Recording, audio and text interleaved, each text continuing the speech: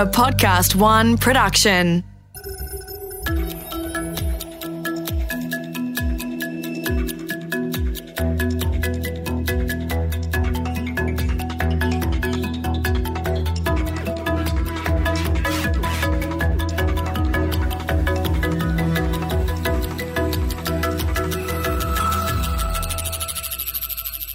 Let me start with a bit of a confession. One of my good friends, he's investor number 3 in a little firm you've probably never heard of. Uber. Oh, that's right. You've heard of Uber. Everyone's heard of Uber because of what Uber does. But before you knew what Uber does, who even thought you could do that? I mean, first, you'd need a smartphone. Actually, you'd need a lot of smartphones because you have to have a smartphone, and so does the driver. Back in the beginning, that meant limousine drivers who picked up extra work in their downtime. And I remember when my friend gave me $20 in Uber credits to give the service a try. I installed the app, I tapped on it, and suddenly I got this great new world where I could order up transportation on demand and see it as it drove my way. It took all the waiting and uncertainty of ordering a taxi out of the equation. Made it all very smooth, very easy, very friendly. And I'd never be left waiting again. That story has been repeated now hundreds of millions of times as people all around the world hailed an Uber or a Lyft or an Ola or a Didi and on and on and on. That's changed the way we think of transportation because we no longer need to think about a car to get ourselves around. Do we, Drew? I never thought I'd say this, but no, we don't. And let me just say, this is huge for me. You see, since the age of, about 8, I've never not had a car. From the Mazda 808 that I used as a paddock basher on my parents' sheep farm, via the tuned and turboed Volvos, Citroens, BMWs and my dalliance with V12 Mercs and V8 Porsches, cars, owning them, driving them, maintaining them and paying for them mindlessly and many times over has been a central part of my life. So it figures that within a month of moving to Sweden, I'd bought a car. Keen to live out one of my more twisted automotive fantasies, I bought a Volvo XC70, a jacked-up burgundy station wagon with a kicking stereo and a cream leather interior that was like a warm hug. I named her Jeanette. The price of admission? About $8,000. Add in another $500 for the insurance. The very next day, my boyfriend and I drove to Oslo, because Volvos are made for road trips, and I managed to smash a tail lamp on a letterbox that I swear came out of nowhere. $70. And then I got back to my hometown and had to arrange parking permits, $120 a month, congestion charging, $30 a month, and a cunning scheme to evade the street sweepers and their $120 fines every second week. Then, of course, it needed a service, $1,000, and a second set of wheels and winter tyres, another $500. I also averaged about $140 a month in petrol, even though I use the car maybe once a week. For the first time in my life, I came to realise that with cars, like with yachts, the purchase price was just the beginning, and I wanted it to end already. As they say, the happiest days of a yacht owner's life is the day they buy their pride and joy, and then, of course, the day they sell it. So 3 months after buying Jeanette, I sold her. For the first time in my life, I don't have access to a daily driver, and I've got to be honest with you, the feeling of freedom from parking, freedom from petrol, and an urban environment, at least in this part of the world, that's increasingly hostile to daily driving is amazing. I'm fortunate that I live in a walkable city with amazing public transit and a plethora of micromobility solutions, something we'll explore later in the episode. But even in places where the alternatives aren't so great, folk my age and younger are giving up on the car. Take, for example, Sal's daughter. And not just my daughter. For the last year, I've had 2 18-year-olds in the house. My girl with no interest in cars and a good old country boy who loves pumped-up trucks. apparently. But neither of them has any remote interest in getting their licence, even though they've been eligible for 2 years. And why? Well, between the numerous friends with cars and a will to drive and the convenience of Lyft and Uber, there is no need to get in the line and queue for a licence themselves. And cars just don't have the appeal they had when we were teens. These kids craft their personas on digital networks, not on the road. The car is a convenient place to cluster if there's nowhere else to go. But Mark, otherwise it's just transport from A to B and nobody really cares how it sounds or how it drives or who owns it. All of these changes in transportation, they're landing. They're real. They're changing the landscape right now. Not long ago, I was chatting with a very successful venture capitalist. In a meeting with the junior partners at his firm, these are all very successful young men in their 20s. They're all on six-figure salaries. He asked them, just out of the blue, how many of you folks own a car? 12 of them in the room. And guess how many raised their hand? Not one. One of them actually did speak up. Well, boss, he replied, we were wondering why you had that $300,000 underperforming asset parked downstairs.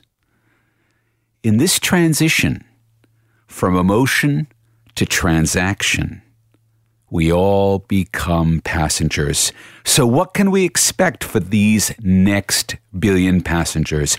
In this episode of The Next Billion Cars, special correspondent Drew Smith talks to Zipcar founder Robin Chase about what it means for cities in our billion-passenger future. Then co-host Sally Dominguez speaks to the mastermind behind a hydrogen-fueled fleet of subscription vehicles in China.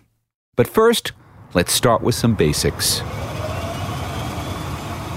Behind and beyond everything else, it's the idea of transport that's changing. And we have Uber to thank for this. Love them or hate them, Uber has changed the way we think about transportation as profoundly as Tesla has changed the way we think about electric vehicles. Uber's given passengers a taste of this seamless end-to-end experience where you get picked up on demand at your location and deposited at request at your destination. And all of that is sorted through a very well-designed app that has all of the payment data stored inside of it. So you don't need to hand any cash or credit cards to the driver at the end of the ride. They can focus on making the drive as nice as possible. And when Uber introduced UberX, which effectively turned every car everywhere into a potential Uber, it instantly gave them as much capacity as they needed to handle as many passengers as wanted to use their service. That was a tipping point from Uber as a great idea into Uber as this new kind of service, something that we call mobility as a service. Mobility as a service is a much broader idea than Uber, although we wouldn't be talking about mobility as a service if there had never been an Uber. LEK consulting partner Mark Streeting advises businesses and governments around the world on mobility as a service. He'll explain to us what it all means. Mobility as a service captures the planning, pricing and payment of transport services. So in a sophisticated offer, we also provide the customer with real-time feedback on traffic conditions or other events which might necessitate a change in their journey. And of course, from a supplier perspective, the big piece is the data issue and the capturing of full end-to-end trip data for quite complex journeys. So I think historically when people were making journeys in an urban environment, it was very linear. So you made a fundamental decision as to whether to use a private car and travel from A to B, or for a commuting trip, you might catch a train or a bus. Well, life's a lot more complicated now, and journey making is a lot more complex. So we often use an example of a person travelling across a big city like Sydney or London who's going to a birthday party and has a parcel with them that's quite big and bulky. And all the decision points that need to be made to make that journey from point A to point B, including connecting with their friends along the way and arranging points in the city that they're going to meet, which of course is not done by voice anymore, it's done by WhatsApp or some other digital media. So what consumers want is that capacity with a few clicks on their smartphone to plan those journeys, pay for those journeys, and receive real-time feedback as to whether they need to make changes en route. For example, if there was a road accident, unexpected congestion, or indeed, perhaps even a change of destination. Now, if that sounds like there are a lot of moving pieces to make mobility as a service work, you'd be right. This isn't the province of a single company, even one as big as Uber, but involves collaboration between governments, public and private transport, and the passengers. So there's a lot of different stakeholders in the mobility as a service ecosystem, and a lot of the advice we've been providing to those stakeholders is you need to find your place in that ecosystem. Are you going to be at one extreme, quite passive and let it happen? Or at the other extreme, are you going to be an orchestrator and provide a mobility as a service platform? Or are you going to be in some position in between where you're an active participant, but you don't want to take on that role of being the orchestrator and standing up the platform? So there's a range of different roles that can be taken. And in some cities, we're seeing government take on that role of the orchestrator. In other cities, we're seeing the private sector take on that role of the orchestrator.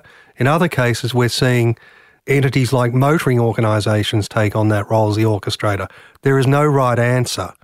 And in fact, I think we're going to see a plethora of players standing up these mobility as a service platforms. When all of that comes together, you get a system similar to one recently trialled in Queenstown, New Zealand. So Queenstown is a great example in the Australia-New Zealand region of a proof of concept for mobility as a service. And why it was an important site was the very high level of inbound tourism. It's a tourism destination where people, frankly, don't understand their transport options particularly well, and there's strong demand for associated services with transport, whether it be things like heli-skiing or access to attractions and the like. In addition, there's a major congestion problem. Sounds a bit far-fetched, but for a small regional town, there is major congestion on the road to and from the downtown area in the evenings and the mornings when the flights come and go. So the intention here was to provide that platform to enable people to make optimal choices. No one can make an optimal choice if they're unaware of all of those options that are available to them, through from a limousine, taxi, shared van service. And when you're presented with all those options, one thing becomes immediately evident as you see that people start making different choices. So, for example, a flat fare bus service was put on locally, and that has benefited enormously through the provision of this mobility as a service app, which has opened that service up to people who, quite frankly, would not have otherwise thought to use it. So we've seen through that pilot exercise significant uptake and growth in public transport usage, which is not only environmentally friendly, it takes congestion off those roads because we're increasing average vehicle occupancy, which is a key goal for government, obviously, of any mobility as a service deployment. Designed well, mobility as a service gives passengers choice of route, of convenience, of price, and lets them choose the options that best suit their needs without needlessly burdening them with choices they wouldn't know enough to make. It can help the take-up of public transport. It can help keep the roads free from congestion, particularly during peak hours. It can do all of that. But right now, well, a recent analysis showed that Uber has actually increased the congestion on Manhattan streets as more vehicles take up the load that was previously carried by the subway. So mobility as a service, it can make things worse. Governments have to think very carefully about how they manage the mix of transport options. For example, governments might want to think about how they use their subsidies and how they might want to push people towards using environmentally friendly modes. So, for example, I might be given a subsidy to use bike share because that's taking me off a motorised mode that's not as environmentally friendly. Mobility as a service is something entirely new, so we really don't understand how to make it work well for everyone in every city, everywhere. But we're working on it, and over the next billion cars, it will only get better. Now here's special correspondent Drew Smith talking about the origins of car sharing. Now, long before Uber was a twinkle in Travis Kalanick's eye, way back in 1948 actually, there were the protean stirrings of another kind of mobility as a service, car sharing.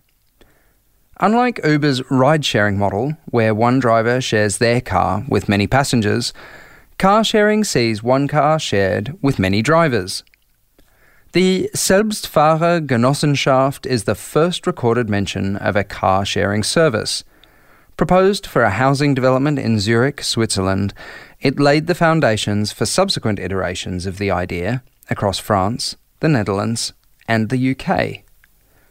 But it wasn't until the launch of Zipcar, founded by Angie Danielson and Robin Chase in Boston, Massachusetts in the year 2000, that car sharing became a thing.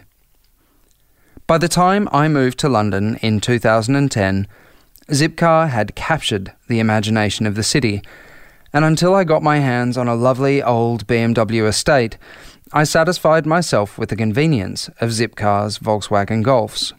Then along came BMW's Drive Now service, which differed in one crucial aspect. Unlike Zipcar's out and back model, which meant that you had to return a car to where you picked it up, Drive Now would allow me to leave my car at my destination and get home another way. Perfect for a pint or two across town. But progress waits for no one, and across Europe and America, we're seeing an explosion of bike and scooter sharing services, collectively known as micromobility, which are shifting the way we get around cities yet again. Robin Chase, the co-founder of Zipcar, hasn't stood still either. Recognising that many cities have become singularly hostile to anyone not travelling in a large vehicle, she's helped create the new Urban Mobility Alliance and their shared mobility principles for livable cities. The aim? To foster the creation of urban environments that are more equitable to everyone that lives within them and moves through them. I caught up with Robin earlier this year in London. She just delivered a keynote that demanded that we think about passengers, where they're coming from and where they need to go in a much more holistic, humanistic way. I started off by telling her about selling Jeanette the Volvo and the pain that had led me to that point. I'm really amused by your description. It was 19 years ago that I co-founded Zipcar, and among the first users was someone who lived in downtown Boston on Beacon Hill. He had his car, and he would use our car because he didn't want to lose his parking space. And so he continued to own both, and then he realized his parking tickets were adding up so much that then he just sold his car. So you're describing the kind of pain and also this tenacity of car ownership that as long as it's cheap and easy, you love having it there. We love having it there for when I might need it. And it's becoming more and more painful to use it, but you still keep it until you are really, really forced to sell it. So, number one, we make it easier to go other ways, and then number two, we finally make it really hard to park. So, what you've just said there leads to kind of a question that certainly runs through my mind in my work as kind of a design strategist, is this question of induced demand and how cities kind of are dealing with a rapidly shifting mobility ecosystem where they don't seem to have control over the demand anymore. What's been really interesting to me is you are talking about we've built cities for the last 100 years to induce demand for cars, and so they've been built and zoned that way that you have to have apartments, have to have parking spaces, and offices and restaurants have to have parking. So you've built all that in, and the expense as an individual and the lack of space for all of us. So there's a real mismatch that I still want to get there, and you've only given me one choice, and it's incredibly painful and expensive. So we are at this exact moment around induced demand, and I think that is the work that I'm trying to do now, is to level that playing field, is the way I would normally say it. So we need to have a level playing field among the choices, which we don't have today. Yet, there's a whole bunch of car owners who are thinking, they don't see the problem. So they're thinking, you're taking my space and you're giving it to public transit. You're taking my space and giving it to bicycles or scooters. And I was walking down the street in my neighborhood, and there was a crazy man approaching me on the sidewalk. I want to say he was slightly crazy, you could tell. And he was screaming out loud about the fact that a bicycle had just passed him on the sidewalk, and he's screaming, "That bike! I can't believe, what's he doing on this sidewalk? Who said bicycles be on sidewalks?" And he's screaming and screaming, and he approaches the intersection where I am, and there is a car double parked in the crosswalk. And he just walks around that car and doesn't make a mention of it, and I feel like that's the world we're living in right now. I just want to take a break here and reflect on what I've seen in Sweden over the last year. When I arrived in town, micromobility was limited to a docked bike-sharing system, much like you'd find in London, New York, or a dozen other cities around the world. You pick a bike from a fixed location and you return it to another, near your destination. Starting in December of 2018, we got our first free-floating scooter-sharing service. The company, Voi, placed these electric kick scooters across the entire centre of town, and before long, folk were scooting around looking mostly like they were out for a jolly. Then winter came, and even the hardy locals balked at riding these newfangled things on ice and snow. But since January, we've gone from one scooter provider to 3, with Tyr and Lime joining the fray. And in the same time, I've noticed that scooters are increasingly part of people's morning and evening commutes. The thing is, they feel human-scaled and even less threatening than bicycles, let alone peak-hour car traffic. Robin, it's fair to say, has a strong view on this emerging space. People are screaming and yelling about the space public transit is getting, about those darn bicycles, about the horribleness of these electric scooters, and they are completely blind to the fact that we have, 2 billion cars in the world today, and what's going on in cities, and how much space we've allocated to cars. So there's one of the dreams, and I should be asking you, one of my dreams is how I want to do more cultural work and engage with artists, and to how can we get people to see what is the unfairness of what's happening on streets? How do we get people to appreciate this injustice that's happening on our streets, that we've now given everything over to cars? And just now in London, as I've been walking around, every place where we've taken away cars is a pleasant place to be, isn't it? Right. And so you just think, wow, the difference between pleasant and unpleasant is there big motorized traffic making noise and chaos and danger for me, and the places that don't have that feel great. And so I guess this is something, and this is where I kind of tread a slightly awkward line with this podcast, is I work for the industry, right?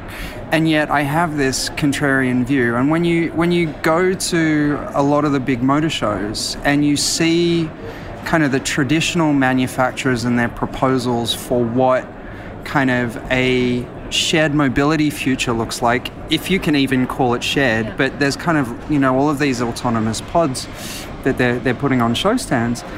They are fundamentally kind of quite selfish expressions of what this future is. And so I guess one of the things I'm interested to understand is, what is the response of kind of the traditional automotive sector to the principles that you've worked so hard to put forward?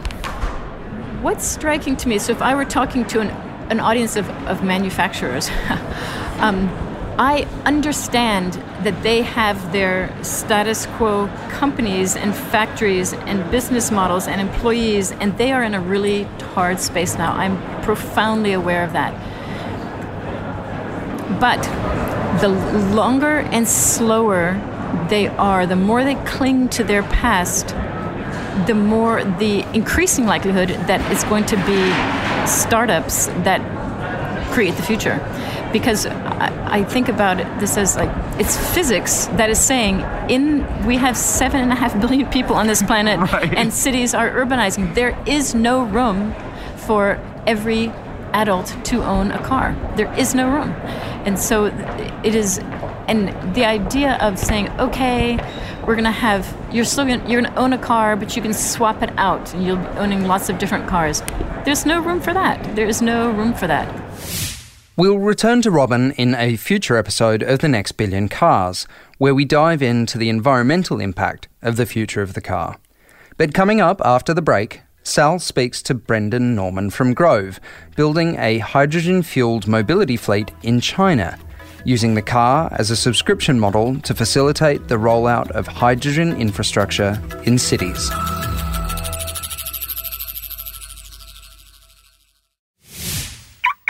We've already heard how subscription models for passenger cars have the power to transform the noise, the air quality and the physical spaces in our cities. Subscription also puts control back in the hands of the provider, enabling them to dictate to a degree what cars we will see on our roads and what fuels those cars will be using. China-based startup Grove Hydrogen Automotive is using a hybrid subscription and ownership model to scale up a hydrogen infrastructure in targeting cities. China is first, but their model is relevant for most of our dense urban populations. I spoke to Brendan Norman, Chief Strategist and co-founder at Grove. What we're doing with Grove is we're creating a company which has a number of different models being developed in different schemes. The idea is that we've got some cars which are more optimized towards the sharing model, and then we have some cars which are more optimized towards an ownership model, which is still a very strong model here in China. The idea for that is if we're able to put a large number of sharing vehicles in certain areas and around key areas, we're able to then justify the investment in the infrastructure, which allows us to put the infrastructure in key areas of a city. And then by building a number of these pockets where we locate the infrastructure, this then justifies the customer enjoyment as such of the vehicles which are then sold for retail purposes down the track. So basically you're using that lease or subscription model to get the infrastructure into the areas where you think perhaps down the track you'll have consumers ready to buy those cars and own them. That's right, Sally. At the moment, there's quite a strong movement towards mobility programs within China.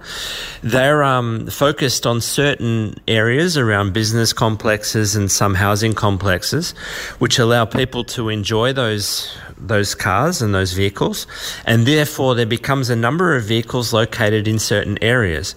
So the idea is that we can then focus on those areas, set up the infrastructure for hydrogen. That's part of what our company does as well in terms of delivery of the hydrogen.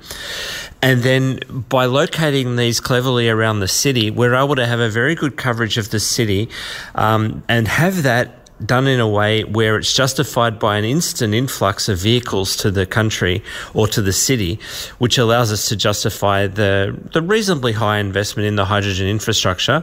But of course, with a few hundred vehicles located around it, instantly that starts to generate revenue and therefore pay for itself. And that's the logic we're chasing. Now, I guess the other thing about hydrogen is that in terms of the consumer habits around a vehicle, it's kind of more like petrol, isn't it? In that you have to fill up a lot less often and you go to a Bowser and do it. You don't do it in the home. I would have thought that if you can get the infrastructure in there, then the uptake could be pretty quick because it's not a new habit to build. Yeah, that's the idea that we've got in principle, Sally, and it's part of our marketing story that we're able to offer a lifestyle or a respect of the lifestyle of the customer to be able to let them enjoy the way that they've enjoyed the car in the past. So the car takes around 3 to 5 minutes to fill, depending on the size of the tank, but it's not very long. It's about the same as it takes to fill a petrol car. And then with our cars, we've got the larger of the cars that we've shown has a range of 1,200 kilometres. And our cars generally have a very high range for all of them, the way that we've developed them. Do you have plans for the driverless market, or are you fully steering towards drivers in the near future? We have a cooperation at the moment towards autonomous driving, so that's definitely part of it. However, the way we've developed the cars is we've developed them for people who have a love of driving, and therefore the cars are quite sporty in their nature, and we've developed them around the driver. At the moment, the development of driverless technology is exciting, and it's certainly something that we're integrating into the vehicles, but more as an accompaniment for safety and so on. We certainly want people to enjoy driving these cars, and they're designed in such a way that they can be enjoyed. Just thinking about the models, so those first hydrogen cars that are going out, in order to build your infrastructure, having this subscription model, what's it actually look like? With the first vehicles that are going out, we've actually just signed a contract this weekend with Panda Mobility. And this company will be taking 10,000 cars with us over the next 2 years. And what will happen with those cars is they'll be distributed across the country of China in certain areas, and this will allow us to set up the infrastructure together with them. This gives us two benefits. Obviously, we're producing quite a lot of cars, and we've got a good market that's been justified already to be able to bring down our total production cost, of course, because that's a key in developing a new technology area. But also what it allows us to do is to put in the infrastructure around where the Panda cars are going to then justify that infrastructure being used very aggressively from its start. Are they subscribing? Are they leasing the cars? Is it a monthly subscription? What's the system? The system that's being used at the moment in a lot of different companies here in China is a monthly usage fee that's being available to customers. There's various different programs offering various different subscription models, but in general, it's a monthly operation which allows the user access to different types of cars for different periods of time on a kilometre basis in general, and that's where our cars are fitting into as well. So it's a really interesting example of the subscription model harnessed to exponentially increase hydrogen infrastructure in cities. China's hydrogen is created from waste gases, so Robin will be happy too. This could be just the model we need to ramp up alternative fuels infrastructure in Aussie cities. Mark, 15 years ago you lived in LA. It's the home of car culture, but it's also renowned for congestion. Will the good people of LA ever give up their beloved cars? Well, Sal, the same conversation that I was having with one venture capitalist being ridiculed for his really expensive underperforming asset, there was another venture capitalist at the table who lives in Los Angeles, in West Hollywood, which is not far from where I lived when I lived in LA. And he told me at the end of that conversation that he had happily just gotten rid of his car. And I just looked at him because there is no way in Los Angeles you can reasonably think of giving up your car. The city is too big. The mass transport solutions aren't good. They do have a subway there now, but it doesn't really go that many places. And so I just asked him, how could you possibly do this? He says, look, between Lyft and Uber.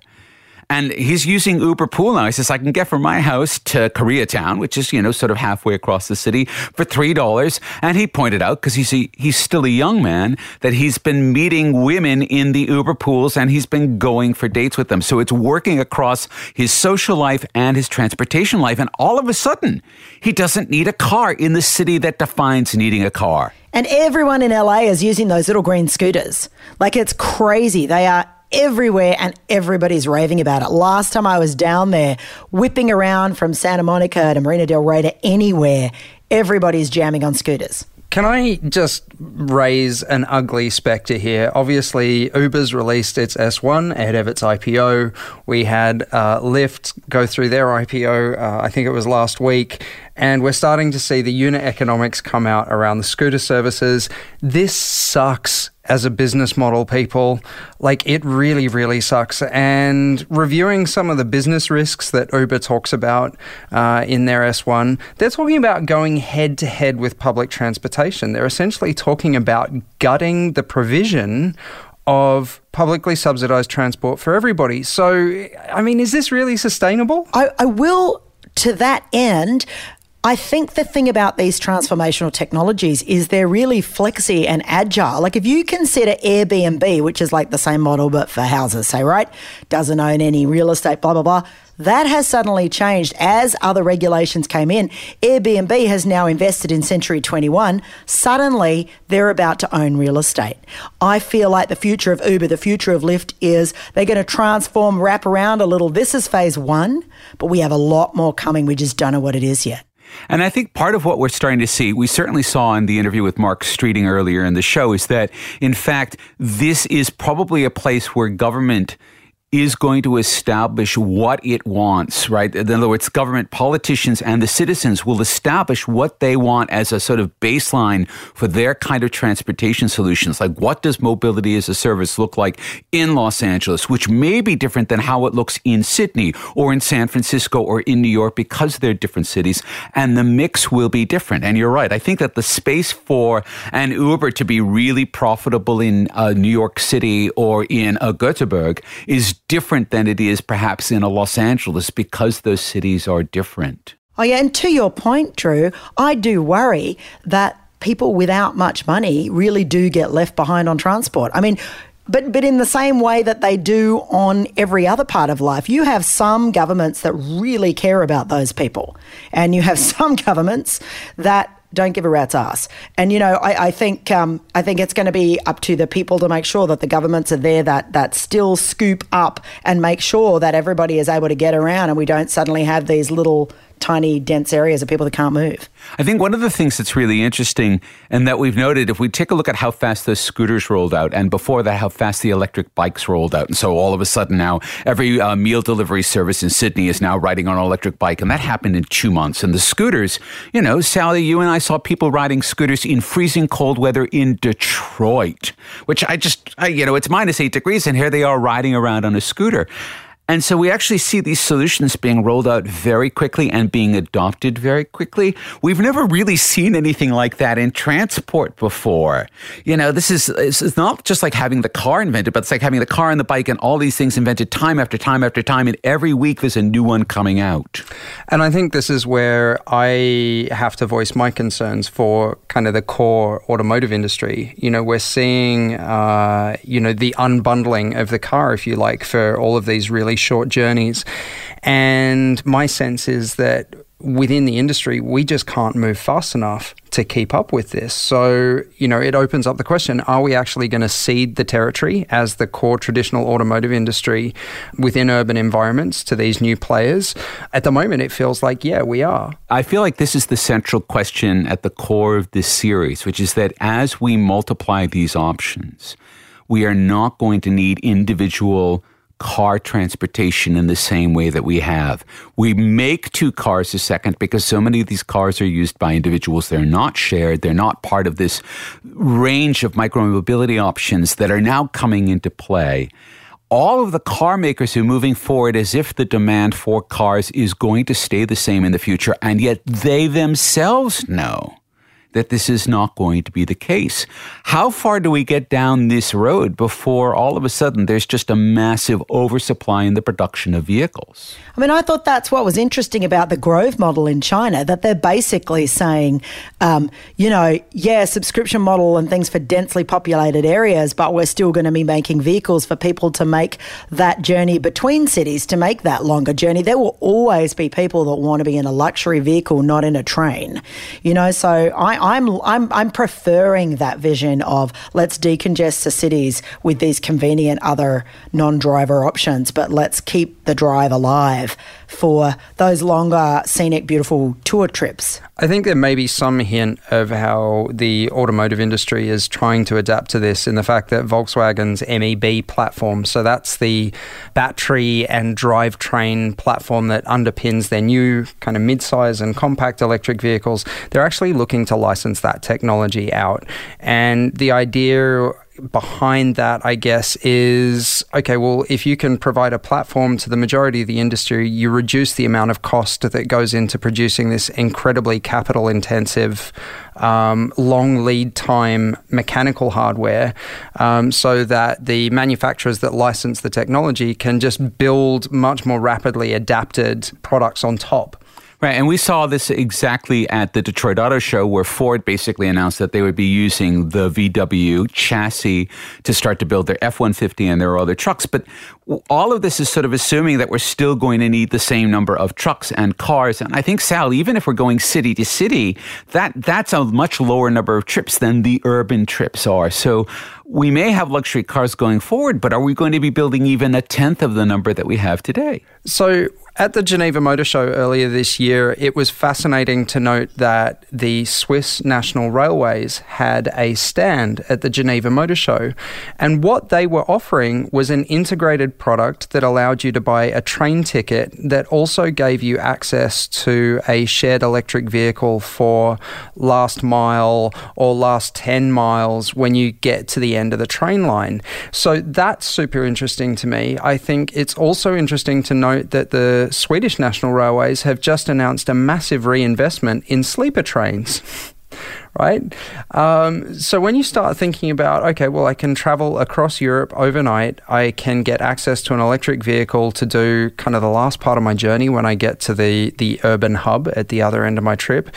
Yeah, like precisely to your point, Mark, we're going to need far fewer cars than what we're currently geared up to produce. And that's the big issue in our industry is we have massive overcapacity issues. I mean, that's a fantastic concept to really dig into too, isn't it? That public transport could now have these sort of modular compartments that allow you to load up whatever car it is that you subscribe to.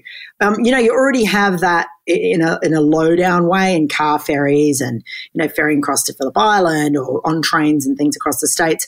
But if that were to scale up so that you did have that longer trip as something that was on mass transport, but you still had your vehicle, again, such an interesting future model. I mean, and then that turns into living. How much is that car actually like a house on wheels? Are you going to stay in there for 3 days? Does your car become the sleeper model? Right. And is that something that, like a camper van, that you only rent for the couple of weeks a year that you're actually traveling around, and then it goes back into the pool of available vehicles? But Sal, what we're starting to see here, if Drew's right and we have this massive overcapacity, what we're starting to see is that there's also this massive waste that's being generated and is going to be generated and has been generated. How are we starting to frame that waste in a sense that will make this a sustainable transition so we basically don't drown in our own trash? I like that you asked that question, Mark, because I have the answer, just not right now. So the average car today weighs just a bit under 2 tons. So it's more like the next 2 billion tons when we talk about those future cars on the future scrap heap. And what happens to all that metal? Is fluff really as innocuous as it sounds? And can we design cars that are totally reused or recycled? That's coming on the next episode of The Next Billion Cars. The Next Billion Cars was written and presented by Mark Pesce, Sally Dominguez, and Drew Smith, created in collaboration with Podcast One Australia. Producer Alex Mitchell and sound production Darcy Thompson. For more episodes, go to podcastone.com.au, download the Podcast One app, or search The Next Billion Seconds on Apple Podcasts. This is Mark Pesce and Drew Smith and Sally Dominguez, thanking you for listening.